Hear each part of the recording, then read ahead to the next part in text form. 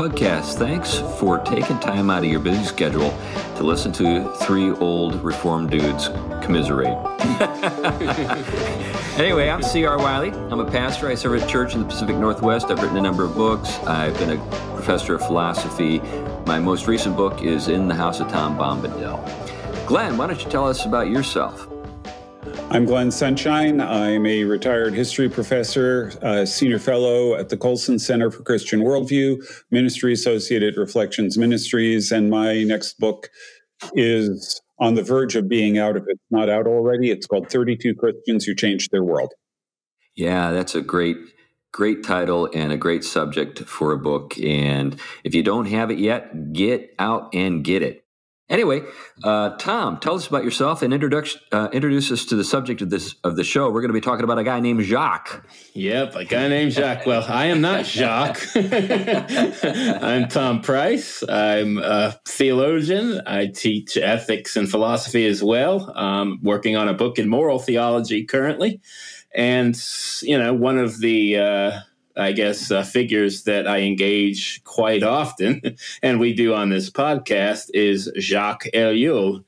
And I'll talk a little more about it. But what I'm going to be talking about today is I'm going to be covering Ellul's critical engagement with Western civilization, and one of his works in particular called The Betrayal of the West. And he has an epilogue that has a great title, Those Whom God Wishes to Destroy, He First Makes Mad. And so the title, of course, of that epilogue is Ellul's appropriation of something, of course, is sort of a Christian variation of a line that came from pagan antiquity. And I think versions of it can even go back to Socrates and others. I think one famous version of it was with the god Jupiter, right? Those whom Jupiter wishes to destroy, he first makes mad. And I think Rousseau actually even used this line for something. So I don't think any of that escaped Ellul. So that's even apropos. A broken clock is right once in a while. That's right. Well, it's apropos. The man who was insane knew he was insane and knew that God was out to get him. Yeah, and I do think that none of that went over on Ellul. So a bit more about Ellul, maybe to give people a little background. He was a French theologian, sociologist, historian. And I believe he was also a law professor, a professor of jurisprudence. And he, in the 60s in particular, late 50s and 60s, he became very popular in terms of the, his name became known, maybe is a better way of putting it, in the U.S. His publication of a work called The Presence of the Kingdom. That was, I think, his introduction. And in the 60s, he had some sociological works that addressed some theological stuff. But you had the Technological Society, which we talked about, Propaganda we've talked about, and The Political Illusion I think it was a trilogy that he put together. And then he had several theological works. I'll list a couple of them. The Meaning of the City was a big one. False Presence of the Kingdom, The Judgment of Jonah, The Politics of God and the Politics of Man, Hope in a Time of Abandonment, Violence, Reflections from a Christian Perspective. Yeah, Politics of God, Politics of Man was the book that introduced me to Ellul, and he just blew my mind. Yeah. He took, First and Second Kings and made those works really sing in ways that I had never seen anybody make them sing before. And he was kind of the Marshall McLuhan of France. He had a lot of the same, I think, things to say. He was also a Reformed theologian, not just a theologian, but a Reformed theologian. And, that's odd or sort of significant in France, where that kind of puts him in sort of the panoply of French thought. And I think he is still very significant. I mean, it's not as though his influence is fading. I think many of his insights have been vindicated. Yeah. So I think Ellul is a guy people should get to know if they don't know him already. Yeah, and I think that he trekked sort of from, he started out, I think, in nominal Catholicism, becomes an atheist, and then becomes a Marxist, and eventually gets over to being Reformed. And it is fascinating. I think it will make a little more sense, kind of his commitments and his challenges, that he did take that Reformed direction in that time. I think it provided him also with a lot of resources he wouldn't have had otherwise at that time, and are still pertinent. But yet he had a few other works. He did 2 works also in theological ethics: The Will and To Do. This is a kind of telling title, and then The Ethics of Freedom. But one of the things I think we've done on the show before is really talked about his hermeneutic of reading Western culture and how important that is. He is richly insightful, prescient, as you know, we'll see a little bit later, and maybe prophetic is another term that we could run with, and his and his theological response is on one hand very brilliant and insightful as well, but it is also limited by the kind of the options he had kind of to work with, and so we'll talk a little bit about that. But he is sort of second to none in terms of the insight the alarm bells he was ringing. And I think one of the reasons his voice was so significant and continues to be is he saw it from the extremes of both sides. He saw the kind of hyper right-wing reaction that really didn't escape the same set of assumptions, but he saw the kind of end result in particular of the intellectual elites and the leftism. And so this is also kind of a great follow-up to last week's episode with Glenn doing Chesterton's story, The Man Who Was Thursday, because I think you're going to see a lot of places there's overlap. Isn't it interesting, though, that so many great conservative minds are converted Marxists?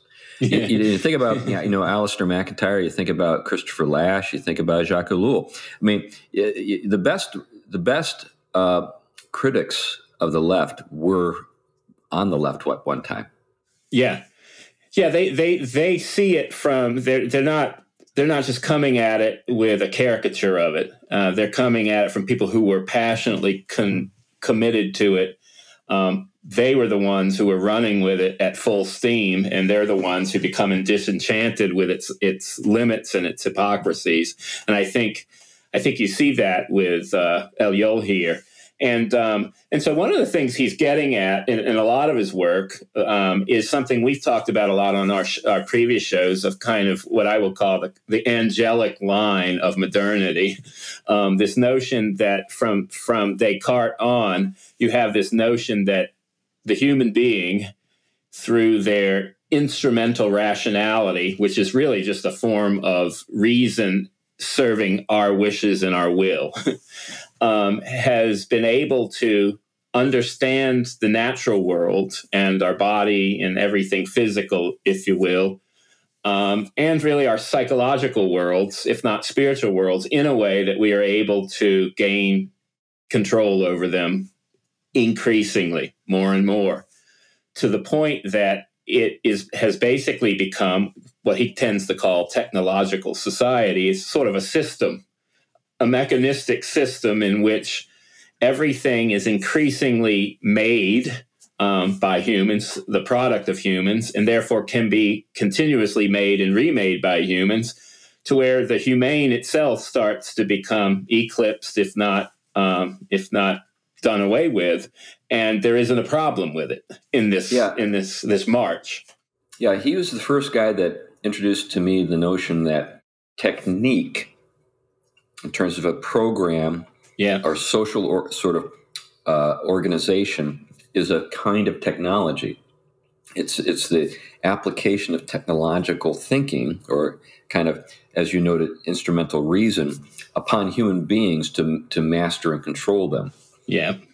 And so there's your kind of technological society. There's your propaganda. He is seeing the encroachment into basically he sees it as a totalitarian system, and that really the only place to run is not a good place either. And that's really where this book is going to come down to. But if we could position it into previous discussions we've had, Ellul, in his own way and at his own time, is aware that there are contradictions in the modern world that are an abandonment of the riches and goods that Christianity, in its engagement with the Hellenic world, gave us.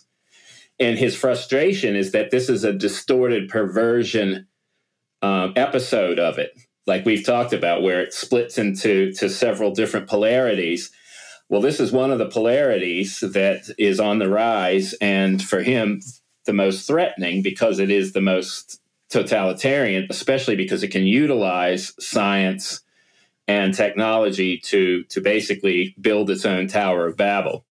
And again, this can be mixed with the transhumanism, the materialist line, very easily as well. So I think most of what he has to say about the idealist scientism it would apply to that as well. Now, his method or hermeneutic, in terms of how he sought to address it, was indebted to neo-orthodoxy or dialectical theology that was fashionable at the time. And that may be worth explaining to our audience for those who don't understand that kind of world. But really, a reaction against theological liberalism arose within the academic mainline traditions of Christianity, especially coming out of Germany, and probably Germany more than anywhere else. And a lot of them had embraced certain aspects of modernity, higher critical methods in application to Scripture, and for the most part, they embrace that on the level of natural sciences. They embrace that as its own kind of autonomous sphere, to which Christianity could have its own autonomous sphere, the revelatory or the spiritual. And these things never really had to even be harmonized. They were, whichever one you tended to opt into was going to be the perspective you would run with.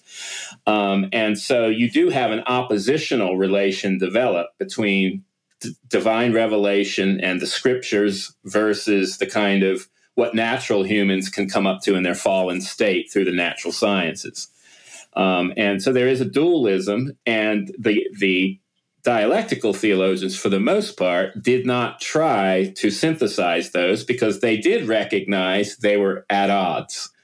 The world of scientism, the world of naturalism, they were distortions of original Christian insight, and they went their own way. So to attempt to kind of absorb them into a biblical picture was just wrong-headed for these. So these are kind of what you could call, though this is a slang and it's not fair, but biblical positivists.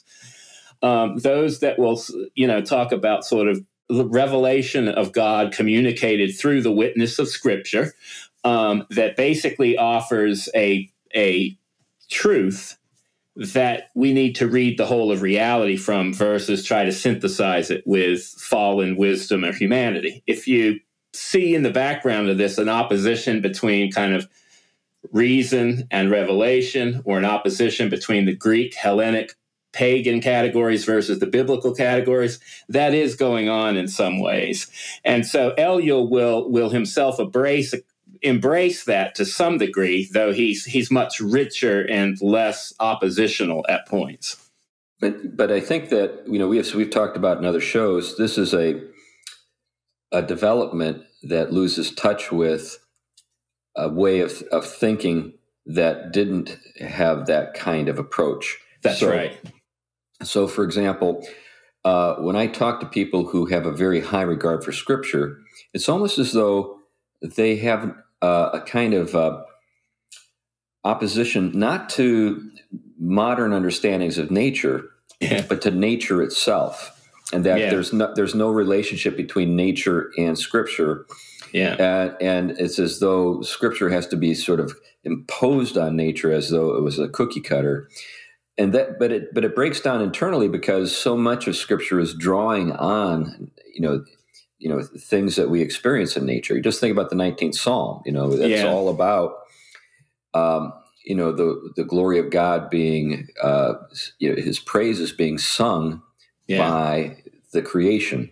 Yeah. Then you have Scripture there as well. Yeah. And they're not at odds at all. I mean, they're saying the same thing, or they're in chorus, or they're in harmony with each other. One of the more, I want to use the word annoying, but it's probably overstating it a bit. But one of the things that I find annoying about this is the juxtaposition of Hebrew ways of thinking versus Greek ways of thinking. Yeah. As if the person who says that actually knows how ancient Hebrews and ancient Greeks thought. Yeah. I mean, on some level, I understand how you can get there. And it's actually through language more than anything else. Greek is a very analytic, precise kind of language. Hebrew is much more atmospheric in some ways. Yeah. So I mean, I understand how you can get there, but that opposition just strikes me as being utterly inappropriate when you're dealing with scriptures that are written in both Hebrew and Greek.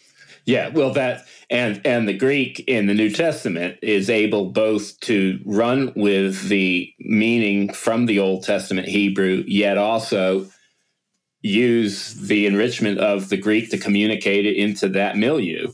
And so, I mean, that was... And many of these people were able to operate in both of those linguistic traditions, spheres, pretty freely. I'm working with my church now, taking them through the last days of the Apostle Paul and Acts.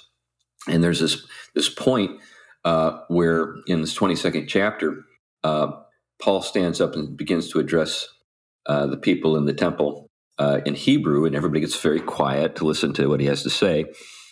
Then he's interacting with the tribune, and he asks the tribune, I think he asked the tribune, or the tribune asked him, "Can you speak Greek?" And immediately they shift into Greek. So these are people who were working from the inside of both of these languages in the first century. Many of them far more sophisticated than I think we assume to be the case. That's right. And I think what Eliel didn't have, it wasn't on offer here, was a classical Christian vision. I mean, he was aware, and he actually favored the way in which Christianity brought also those riches that Western culture had embraced from the pagan world, but reworked within a Christian metaphysical structure. So he did recognize, for him, though, I think after voluntarism, because if you notice, his too is a voluntaristic response. It is taking basically biblical revelation as where we take our commitment and running with that in contrast to where scientism has run with its commitment. This is why we're going to see in a little while, he doesn't have much rational hope. He doesn't have much hope for resolving this because he knows it's on the level of willed commitment that is kind of given over. And so this is kind of sadly where you end up once That's why I always say that the Christian answer today in terms of addressing these matters cannot just repackage our biblical worldview in the voluntarist nominalist frame. And I use that category the way I've described it for a long time. That's so let me just stop there, Tom, and try to, I guess, flesh this out a little bit for the listeners. What I'm hearing you say is that this approach to sort of thinking about reason instrumentally and its relationship to our wills is something that both Christians and non-Christians are engaged in right now. Yeah. And that the reason why Eliel is despairing is because he sees kind of our voluntarist, instrumentalist approach losing. Yeah.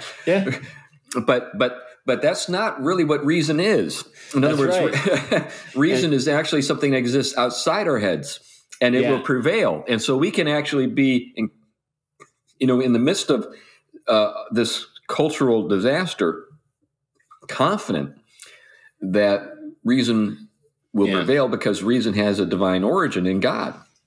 Well, that's right. Reason properly understood, not the rationalism that has been the result of the break, but actually the way when God and God's reality, as Christians understand it, is the first truth. right, for understanding all of reality. Then when we understand creation, not in opposition to God, reason, not in opposition to God, and human being in action, not in opposition to God, but actually the plane on which we enact our creatureliness towards God as its ultimate fulfillment, then we don't have these conflicts. Now, sin is the conflict, but sin is not addressed by the oppositions between faith and reason per se. It's addressed differently. And so there is a place for the opposition, but it's not there. And I'll get back to that. But the classic Christian vision, really a lot of these problems arise as you move away, the pitting of one aspect of reality over against the next, and not ordering them properly. And so this would have been very foreign to someone like Augustine. This wouldn't have made sense because he would have understood, like you said, rationality is not autonomous in the sense that it can run apart from its absolute dependency on the mind of God and ordered towards truth. So it isn't destructive and towards tearing down the fabric of creation or anything else. That's when sin gets involved and wants to turn it in on it and, again, impose the fallen will on things. And so I think that's where kind of Eliel is. But his solution at that time was not kind of to reorient us back to God as first truth and the classic Christian, metaphysical vision and the redemption of philosophy through Christ. His is more to posit a revelatory biblicism over against the kind of the running away from it. And again, it illuminates a lot of things because Scripture always does, but it doesn't allow for, I think, it doesn't give him much hope that he can go too much further with it other than just praying that it will not return void. Yeah, all you need to do is read his epilogue there, and you get the sense that this guy is just despairing. Yeah, well, he is French. The thing that is really important here is that historically Christians have always recognized a role for both reason and revelation. Yeah. Revelation tells us more about the invisible world, but also something about the visible. Reason is mostly about the visible world, but also the invisible. Yeah. That they've always been held together. Well, historically, they had always been held together. This goes back to God writing two books, the metaphor from the Middle Ages. He's got the book of Scripture and the book of nature. Yeah, yeah. Both of them are actually really revelation, but the tool and the question is, what tools do you use to approach them? Well, that's right. In creation is the old term is theophanic. It manifests in its uniqueness and distinctness in every creaturely kind something of the glory of God in its own way, and so therefore participates in the intelligibility of the incarnate reason that governs and has made all things, and it finds its own fulfillment in that.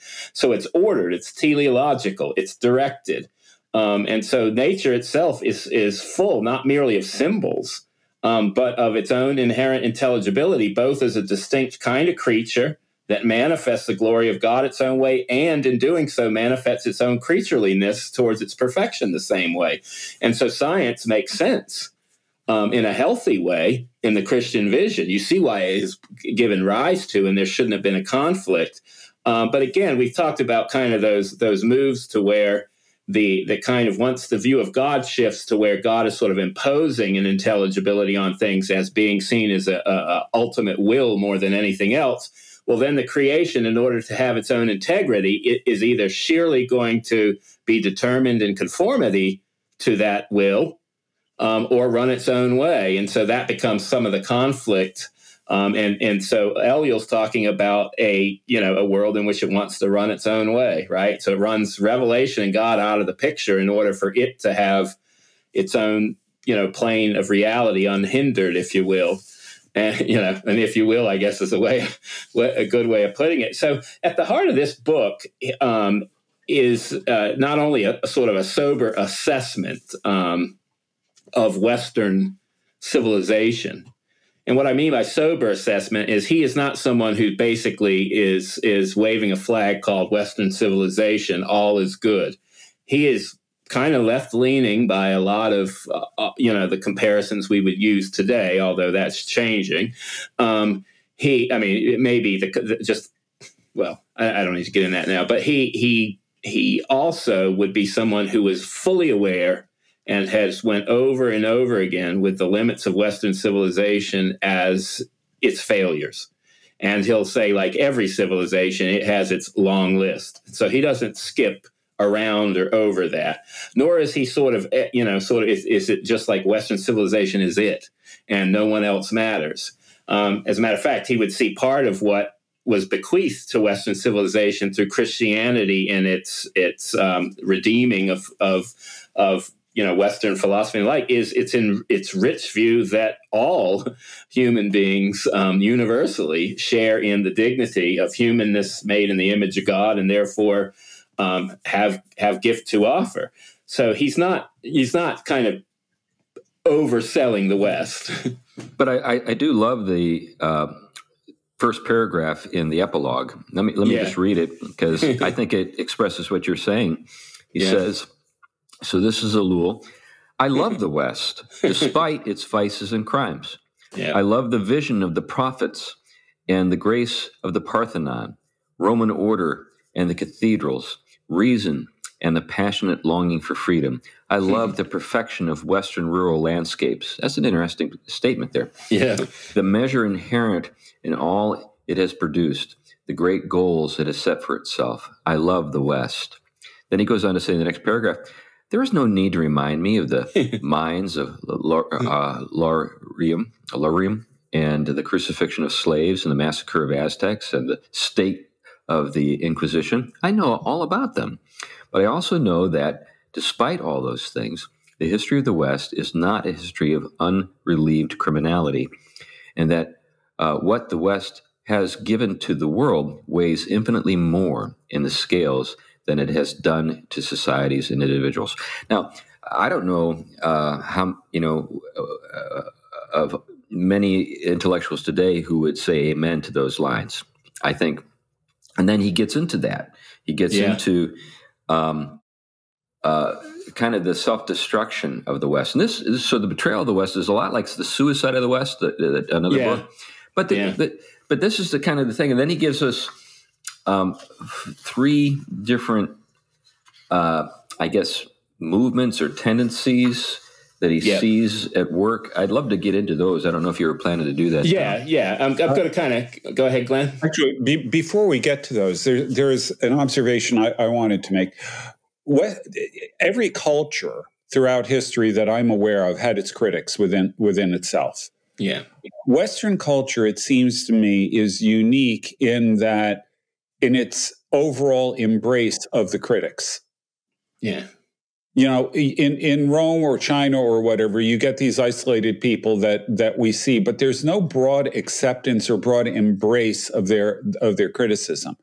Western society, it seems to me, has had a unique capacity over the last century, and it's really only in about that period of time that we're talking about, has had a unique capacity to internalize the criticisms of itself in a way that was really not done anywhere else.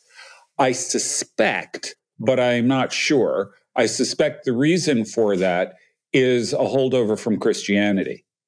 That, in fact, the idea of original sin, which is used so often with respect to slavery by people who do not understand what original sin is, but that holdover of that, or the holdover in America, particularly of Calvinism via the Puritans, and the idea of total depravity, it leaves us in a situation, I think, where we are uniquely willing to embrace criticism of ourselves.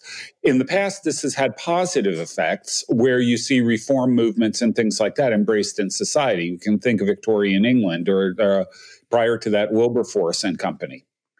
But today, unmoored from a biblical perspective, it leaves us vulnerable to a kind of he describes it as self-flagellation. Yeah.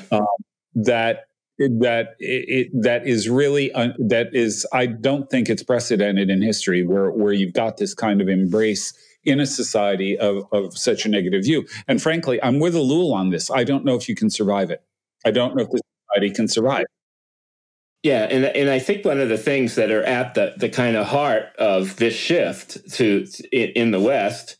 I mean, if I remember an article some years ago in First Things, and I think it was actually Bentley Hart in his better days on Christ and nothingness. But one of the things he was talking about is this modern distorted notion of freedom, this nihilistic notion that Eliel is talking about in this, towards its destructive end, in which basically it believes nothing but its own choice and its own freedom, but there's nothing about it that is anchored in any nature that qualifies it, like its own good nature, its own being made in the image of God, its own being a creature. It's not it's not governed by anything, and it's oriented. I mean, in its own mind, or in its own act.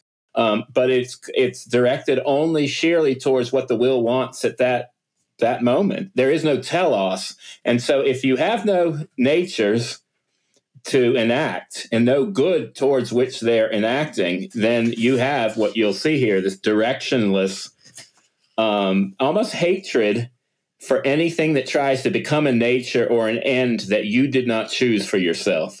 Yeah, I think this is, there are a number of things about this that are interesting to me. One of those is kind of the sort of the moment that we find ourselves in with Tolkien.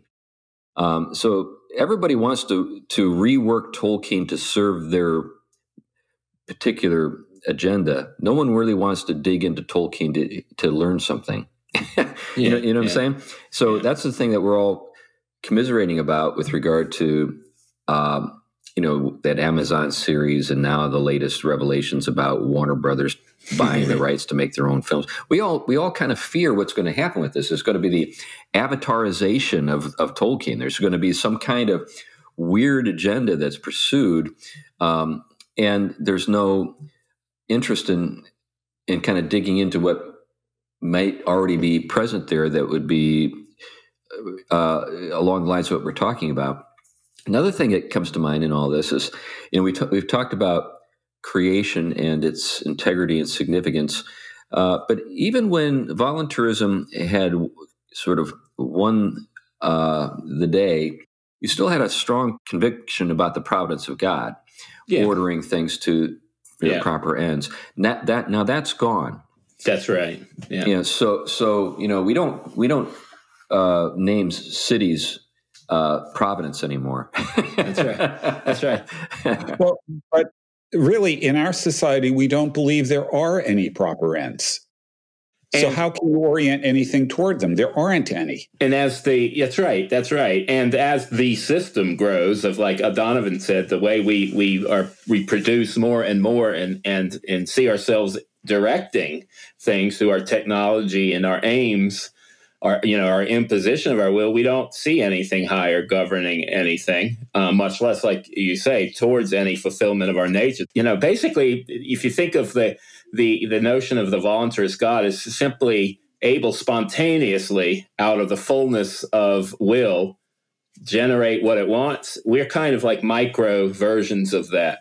And so because of that, that's the only real thing this is, I think, what worries Eliel. That's the only thing driving this, and this thing is not aimed towards what is his line on the first one? He says, no one in the West is able any longer to believe in the special vocation and special greatness of the Western world. That hangover that Chris was talking about, that Providence was a part of, that there is a kind of reality and an orientation to the good that has been basically pulled out as this one wing, I would say, of the contraries of the modern world present themselves. It wouldn't have been great to see Alul address AI, because I think that AI is sort of the long shot. It's the aspiration to create a God who providentially orders our world for us, because we've lost faith in the one that has been revealed to us. Now we want to create one, because we don't trust each other. I mean, none of us are in a position of. I mean, it doesn't matter if you're on the left or the right. Everybody's full of suspicion. Everybody's concerned about somebody getting away with something at their expense. And so what we want is a God like a super intelligent computer that's ordering all things in such a way that we don't need to worry about people taking advantage of this anymore. I think that's driving this whole AI thing at a subconscious level. Yeah, I mean, I think that you have to end up there as one of the options as the technology becomes available if you're not going to end up completely destroying everything. I mean, this is kind of, and that's its own way of destroying some things. Maybe we can get there, because I think the repetition section is very important to addressing that. But I think back the second page 194, the ones we're dealing with, he talks about kind of the doom. He goes, we are caught up in a kind of doom from which it seems nothing can rescue us, right? And so I think at this point, technology and even the transhumanism in his mind, I mean, I don't know that it was in his imagination at that point, but it really wouldn't be a solution because you're still locked into the mechanism in his mind. But he goes, even the disciples of Christ are rushing headlong to destruction. I think very insightful. Only the rejection of everything Western, of everything the West has produced, can now satisfy the very men of the West. Throughout Europe and America, we're watching a kind of mystery unfold. We're swept along in a vast procession of flagellants who slash at each other and themselves with the most horrendous of whips. You go down a little bit. He goes, we even scourge ourselves hysterically for crimes we did not commit. And you see this, you see this now with the CRT trying to get certain people to absolve themselves for being guilty of crimes, maybe previous generations of. And even if there is some, but there's also this notion that some people can, by being critical of the West, can somehow transcend it and not being morally guilty of its negatives if they just basically ally themselves the right way. And the way this proceeds, I just wrote something for World Magazine that hopefully will be published on J.K. Rowling and the TERFs, the trans-exclusive radical feminists. Basically, what that means is just women who are feminists who believe that women are real and men are real. But now Rowling and women who agree with her are now among the privileged. So they have joined white men in the sort of the ranks of the people who are safe to completely condemn. And that's what has occurred to her. She's been canceled. I mean, even the people who became famous playing characters that she wrote about in films don't want to be seen in the same room with her. Yeah. And why? Just because she's unwilling to go along with the insanity. She's just said, hey, I'm a feminist. I even outed one of my characters as gay. But I do believe that there is such a thing as that's never good enough. I do believe that there are men and women and that this is real. So I got to throw this story in. I ran into this a week or two ago. The thing I like about Jo Rowling is she is, I disagree with her on a lot of points, but she is absolutely unapologetic about what she believes, and she is going to, stand for it. And at one point, somebody on, I don't know whether it was Twitter or somewhere, posted something that basically called her a Nazi. And she replied, send my greetings to your solicitor, which, to quote the article I read, is British speak for you're about to be nuked from space. What that means is she was going to take him to court for libel, because Britain has very strong libel laws. Yeah. And the guy immediately started backpedaling and dropping apologies and all of this kind of thing publicly, recanting his statement and everything else. She played that really well. I've got to say, I rather admired that. Well, but the interesting thing is you have this, what you get with all these episodes is this unqualified identity of Western civilization, which is a very comprehensive in what it covers, to simplistic distortions or parts of its failure, which are the byproducts of its extremes, like Nazism or colonization, whatever term they want to give to its. The first thing that they're missing is those are deviations from probably the highest points of Western civilization. They're a rejection of its fullest vision. They are the byproduct of bad theological alternatives, which happen when you mix, when you rip the kind of harmonious universe of the classic paganism and you spill into it a view of omnipotence ripped from the other rest of the character of God. So you get a cocktail of violence that becomes a distorted picture of what the West, what gave the West its great things, like he lists earlier, a concept of freedom unheard of in the world, a concept of the use of rationality and the development of literature and the arts and music unheard of in the world, the notion of the dignity of humanity as participating in a universal image of God, but also with their own individual dignity. These things are the things that end up getting distorted, and they end up getting undermined as that distortion happens. And so this is where, exactly, if someone cannot discern the difference between Roland and a Nazi, one is already beyond. They're caught in the doom of this. There isn't, I see why he is, he's doom and gloom right now, because rationality on its own foot is unable to reach these types. Well, this is what he says right there, in that epilogue. He gives us three movements. Yeah. He says, the first is that of blind negation, a retreat into unqualified negation of all the West has been and can yet be.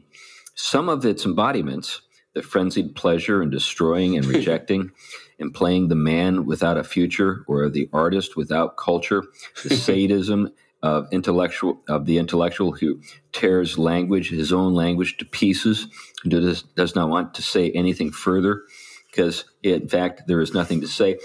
The explanation of words, because there is no more communication. No more communication. Yeah, all this, his point, and I guess the thing is, so one thing about this that is depressing. This was published in '78. You said, yeah. So nothing's new under the sun. I mean, we're dealing with some things that have been plaguing us for a while. I think that the only difference between that time and our time is the fact that people more broadly have become aware of what has happened.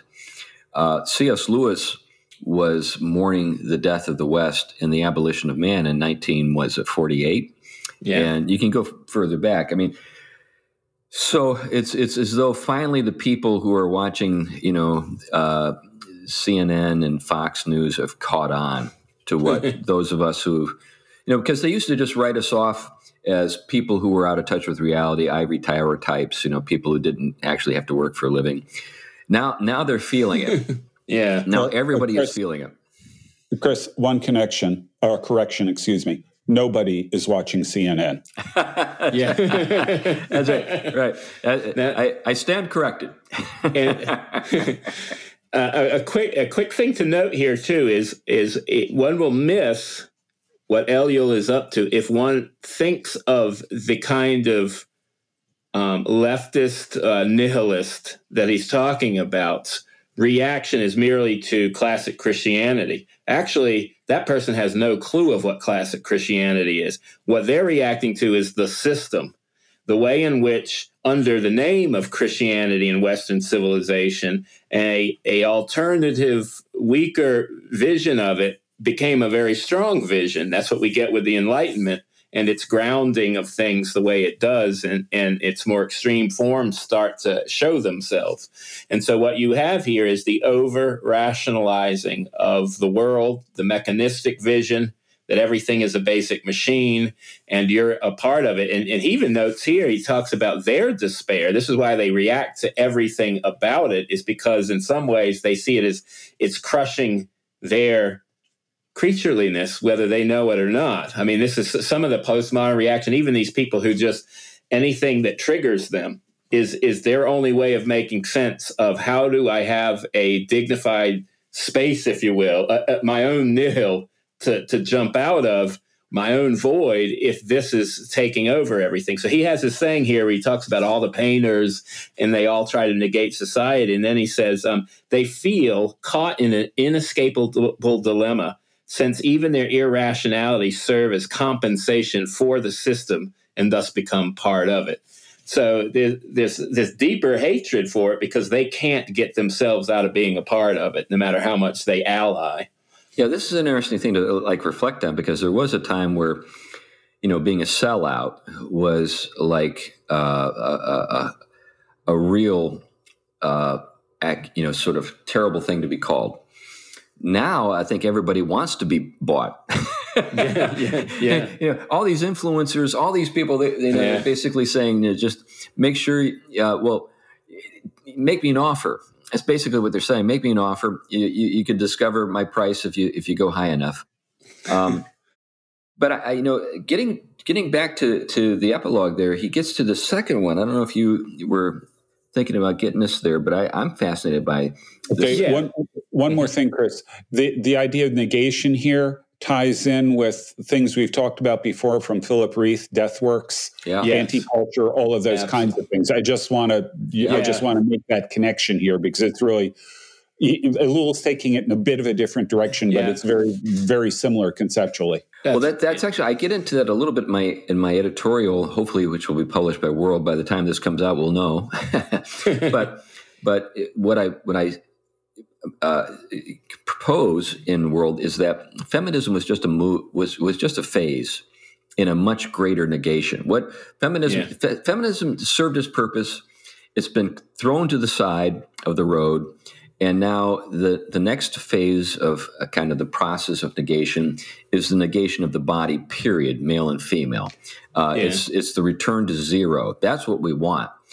That's why the TERFs, the trans, radical, or trans exclusionary radical feminists, right? That's why they're now part of the white male privilege world.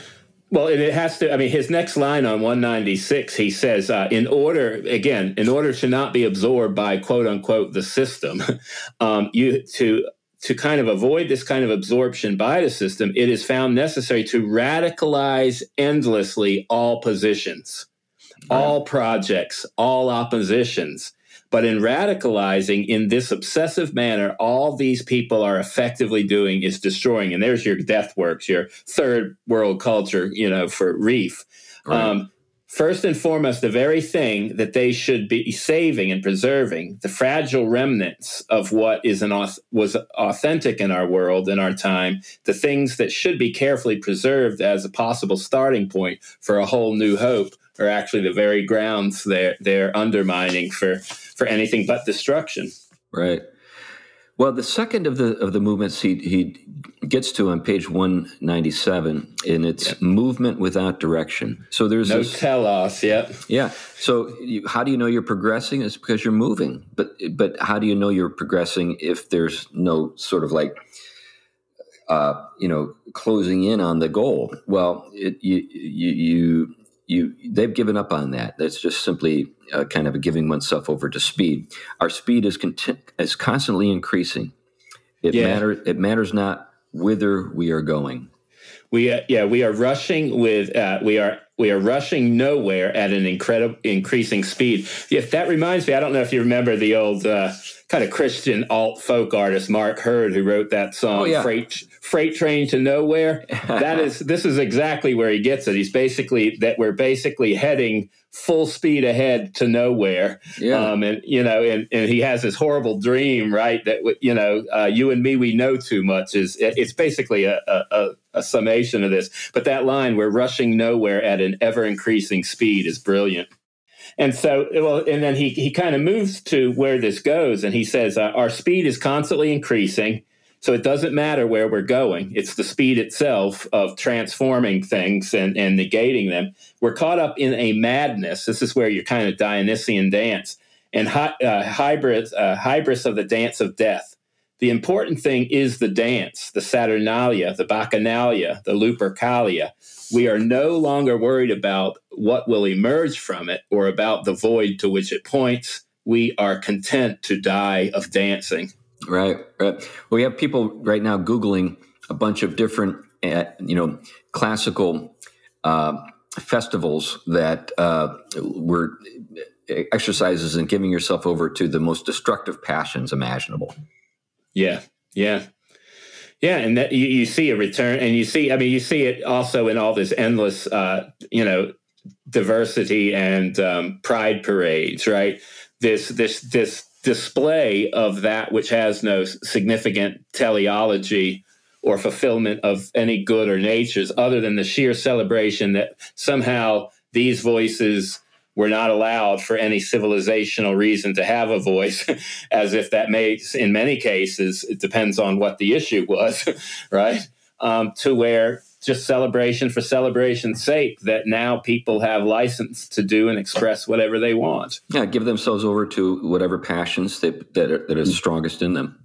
Yeah, and the most extreme examples of that would be things like the Folsom Street Fair in San Francisco, which openly celebrates not just homosexual relationships, but all kinds of increasingly severe perversions and things like that just are on public display.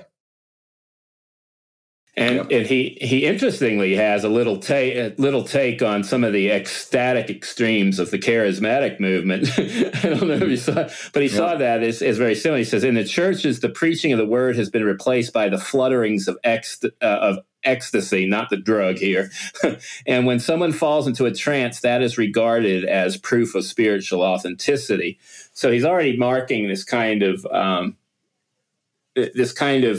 place at which a mystical substitute, not in the full rich mystical traditions anchored in the container of the church and its theology, but one actually marks spiritual authenticity. And this move towards experience itself, in a way, can oftentimes become Gnostic in negating the embodied forms of scripture and sacrament. So there is something telling there as well. Again, maybe that's unfair, but I think I see what he's kind of reaching towards with that. He gets the same with this, socialism and the different kind of struggles, but he basically sees it as a nihilistic revolution, and it has succeeded. And I think he's one of many insightful figures that saw the nihilistic roots of the shift in Western society. I mean, that's what Michael Gillespie's whole work was on the theological origins of the modern West, was that at the heart of it, this voluntaristic conception ripped from any way in which reason functioned in any way other than expression merely of an arbitrary will. I mean, he's being, but how that starts to take off in all these directions and only leaves so many options. It's that nihilistic seed. Another book by Gillespie is called Nihilism Before Nietzsche, and it's tracking a similar tread that this was at the heart of this kind of freedom, both for God, creatures, nature, history, that when it severed itself from, the other attributes, if you will, and ran on its own, has nothing governing it and has nothing that it's really ordered to. I rather like the last paragraph in this section. The nihilistic revolution has succeeded. Today's political activists who still claim to be revolutionaries have nothing to put in nihilism's place. Movement for movement's sake, thorough study for the study's sake, the revolution for the revolution's sake. That, they say, is the only way to escape the system. It is a remarkable thing, however, that this system renders mad not only those who are part of it, but those who reject it as well. The system is now the God who makes men mad, but it is a God we have created with our own minds. Wow. Right. Yeah. And what follows that is this third movement, which is worth reflecting on, because have you noticed that nothing original comes out of Hollywood anymore? We just keep getting remakes of stuff. Well, this kind of expresses that. He says the third of the three movements is that of repetitiveness within the acceleration. there's really nothing that we can look at here and say, wow, there's a breakthrough. There's something that's a sign of life. There's something that we can draw some encouragement from. We just want to relive maybe something that we've known before with a slightly different sort of taste. Or I actually think what we want to relive is, it can move in two directions. Either we want to retreat into the past into a kind of infantile nostalgia, or we want to somehow smear the past and degrade it. That's what I think. I think that's what the danger is right now with Tolkien. I think that the rights to the intellectual body of work when it comes to film is now in the hands of people who want to take Tolkien's work and drain it of its transcendental power. Yeah, I think that. I mean, I think that's what you have is remaking it. I mean, just to use my own way of putting the frame of reference, it wants to give just one more reiteration of the nihilistic frame and its negations of anything to do with civilization, but Western civilization in particular, and so it continuously beats the drum and does the mantra of the same sets of ideas, positions. I mean, the university has been so disgustingly banal for so long. It's the same thing. You'd have to take endless. It's just it controls the arts. It controls. I was watching. They used to do what is the Lutheran College used to have on PBS the St. Olaf's. St. Olaf's used to do the beautiful Christmas tradition they would play on PBS every year. Well, I noticed it wasn't on there this year, and I found the site and was like, okay, I kind of listened to this and watched the concert. And this year, it was filled with purple-haired people carrying their flags down. It was just a series of songs outside of kind of anything to do with classical Christian Western, Christmas. That part, fine. I think Western civilization is always open to the variety of human expressions in song of Christianity. What we have going on here, though, is this reiteration of the same theme over and over again with the same points of reference, and it's really just doing it for its own sake. Yeah, actually, I want to.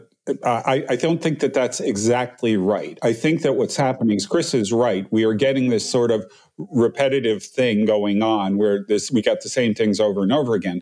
But we have to combine that with the first one, that everything is about negation. Yeah. So they repeat things, but they repeat them in a way that deliberately distorts them and moves them away from their original intent because they want to reject everything that the culture that produced them was about. True. So we get Christmas concerts with no reference to Jesus or no reference to the incarnation or classical thought.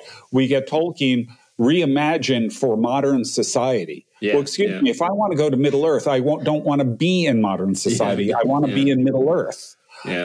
We get all of these kinds of things that are designed to degrade what is there, the good, the true, and the beautiful, and to reduce it to terms that appeal to us in our sort of nihilistic mood right now. Yeah, there's a line here that's really helpful at the bottom of page 199 where he's addressing this repetitiveness. He says, "This inability to innovate, except by ringing the changes on signs." Not symbols. This would be good for us to reflect on a little bit in terms of distinguishing signs from symbols, is for me a proof that the end of the West is upon us, the end of reason, the end of self-awareness and self-criticism, the end of freedom, the end of the individual. Now, I think that many of the people who are bringing about the end of the West would say they're doing it for the sake of the individual, but they're doing it in such a way that the individual is increasingly subject to the forces of power and control that they ostensibly say they're against. But I do think he's onto something here with this distinction between signs and symbols. So how I'm reading him here, and maybe he gets into this earlier in the book. I've not read the book. I've only read the epilogue. So a sign, it has a referent, something that you're referring to. A symbol is something you enter into and participate in. So like when we think about, say, a Christmas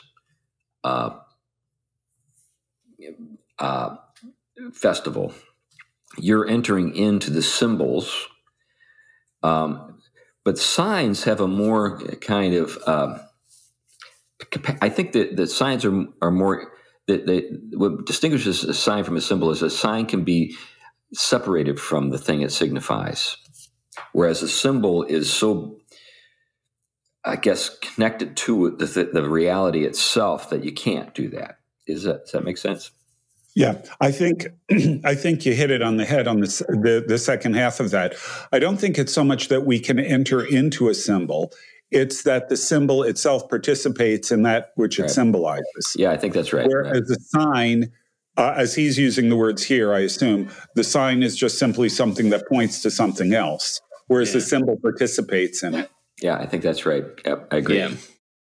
Yeah, and that's why he talks about earlier the way in which human freedom, which inherited from I think the earlier Christian contribution was not unpremised, and therefore wasn't simply about license and simply to do as you pleased and redefine as you please, auto create and the like. And this has sort of become, if you say there is an end, that has become the kind of explicit one, which is really the whole point of it all is just to celebrate the sheer fact of giving ourselves the absolute freedom to do or define or be whatever we each as individuals are going to be, except, of course, we know that can't happen. And so the nightmare that results with that is also a repeat. And for him, I think it's the system become politicized. I mean, that's if you will, Leviathan, but with total control through technological capacity. This is where I think the point of there's no escape apart from. I mean, for at the end, he's looking for a transcendent breakthrough. And I think as a classic Christian, I think it is for Christians that we do have an alternative, and it comes from that rich vision that we were bequeathed from the church and its highest points of reflection. And we can rethink all of this. I'm not saying, though, the aim is pragmatic, that we're going to change minds and hearts. I think, but it is that truth for truth's sake is actually a transcendental that is worth pursuing, rather than just these kind of pseudo transcendentals that have been the nihilistic alternative. Yeah, that's a good point for us to wrap things up. We've got to that place where I think we've filled our time slot. Anyway, thank you for listening to the Theology Podcast. We really do appreciate everybody who contributes to the show on an ongoing basis. And you can be one of those contributors. We have a way for you to contribute in a monetary way through Patreon. We, of course, are grateful, too, for people who share the show with other folks, even people who pray for us and keep us in mind when they think about, what's going on in the world and the work that we are trying to do here in the promotion of the truth. So thank you for all the ways that you contribute to our work. We're grateful to the folks at the Fight, Laugh, Feast Network. We're also grateful for the folks at Trinity Reformed Church and their podcast network. These are folks who support us and help us get our shows distributed. So thank you for everybody who helps us along the way. And if you'd like to be, as I noted, a Patreon contributor, there's a link in the show notes for that. Anyway, that's enough for now. Bye-bye.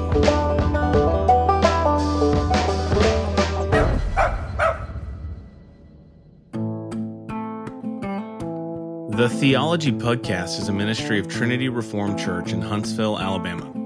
If you like this podcast, you might also enjoy the new book by Jason Cherry, The Making of Evangelical Spirituality, now available on Amazon.